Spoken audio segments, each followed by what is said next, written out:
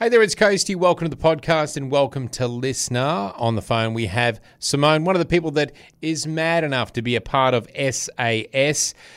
Time to find out whether she's still alive. Hello. Hi. Hey there, how are you? Hi. Good, thanks. How are you? It's good to hear your voice, that you're still alive. You haven't been, fallen off a cliff or, had something terrible in a helicopter happen to you. Listen, I'm hanging on by a thread. Yeah. But survived. We have lots of questions.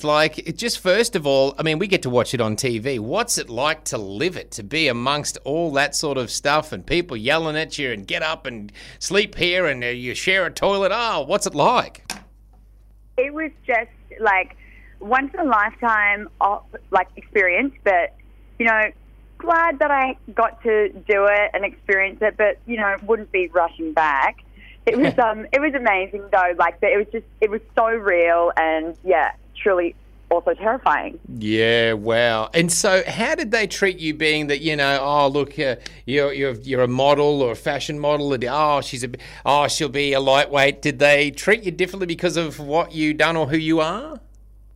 No. So the great thing about the show is the DS genuinely have no idea who any of us are. So they can't really have any sort of judgment of how expectations really. So I went in there, they had no idea who I was or anything that I've done, and so it really is just face value. Yeah, right. And just quietly between you and I, how were the fashions? Did you still at least get to stand out? Did you? Did you? Oh, listen, I tried to make it work. I actually, because we had to dry our clothes by the fire. Yeah. I had one day, and one of the DS Ollie, he was standing next to me, and he was like, "Did you fucking set fire to your shirt?" And I was like, "Yes, I did. Oh. I accidentally burnt a hole in my top because I was trying to dry it because I was so stressed." Wow. And I almost set it on fire. But the outfits weren't ideal. No, but you know how weird the world is. You'll do that. That's a small mistake, but then you'll get out of the challenge, and there'll be the burnt look, and people will be like, "Oh yeah, you got to get into the burnt." They started a trend. And when you're in there, though, you're sleep deprived. You're sleeping in a room amongst strangers, and I suppose the food, energy-wise, wouldn't be really giving you too much spring in your step as well.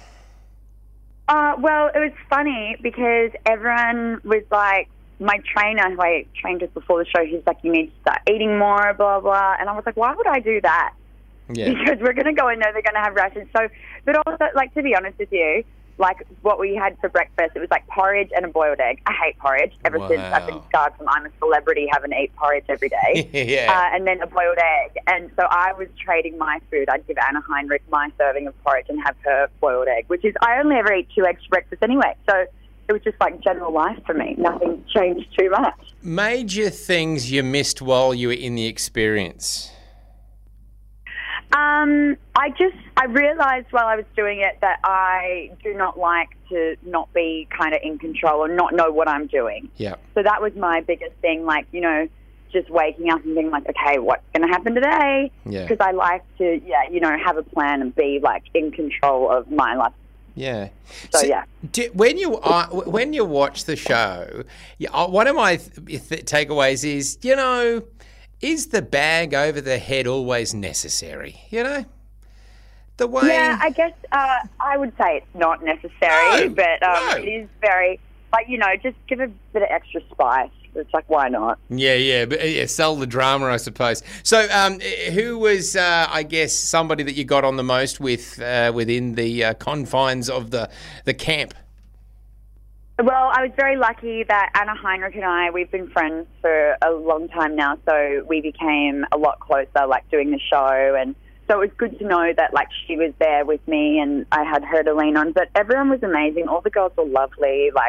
I really have a lot of time for everyone in there. Yeah. So, yeah, it was with that side of it, with the other recruits, it was a lot of fun. What's one of the skills that you've acquired from doing the show? Oh, God, nothing. Really? I don't know. I mean, if a plane goes down, I'll probably be able to get out, maybe, but otherwise, yeah, haven't learned that much yet. Well, I don't think so. I'll have to wait and watch the show back and see if I can Yeah. think back on anything and be like, oh, you know what? That's going to come and help in handy one day. Maybe, yeah, if there's some type of zombie apocalypse, you're ready to go. You're prepped. I wouldn't count on that. So if you were going to, if you were to either go back to either I'm a Celebrity, Get Me Out of Here or S.A.S, out of those two, which would be the one? I mean, both pretty rough, aren't they? Yeah, I'm a was a lot more fun. I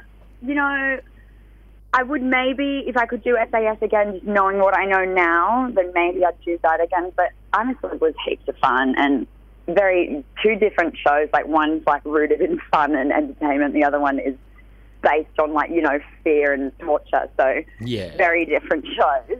Yeah, but pretty close. Fear and torture for most of them, Yeah, exactly right. And so like after the show, how do you feel now? Like, is it something that other celebrity friends, you'd give them a tap on the shoulder and jokingly say go for it, or even meaning it, say go, it'll make your life better, it'll change your life? Nah, wouldn't recommend it to anybody.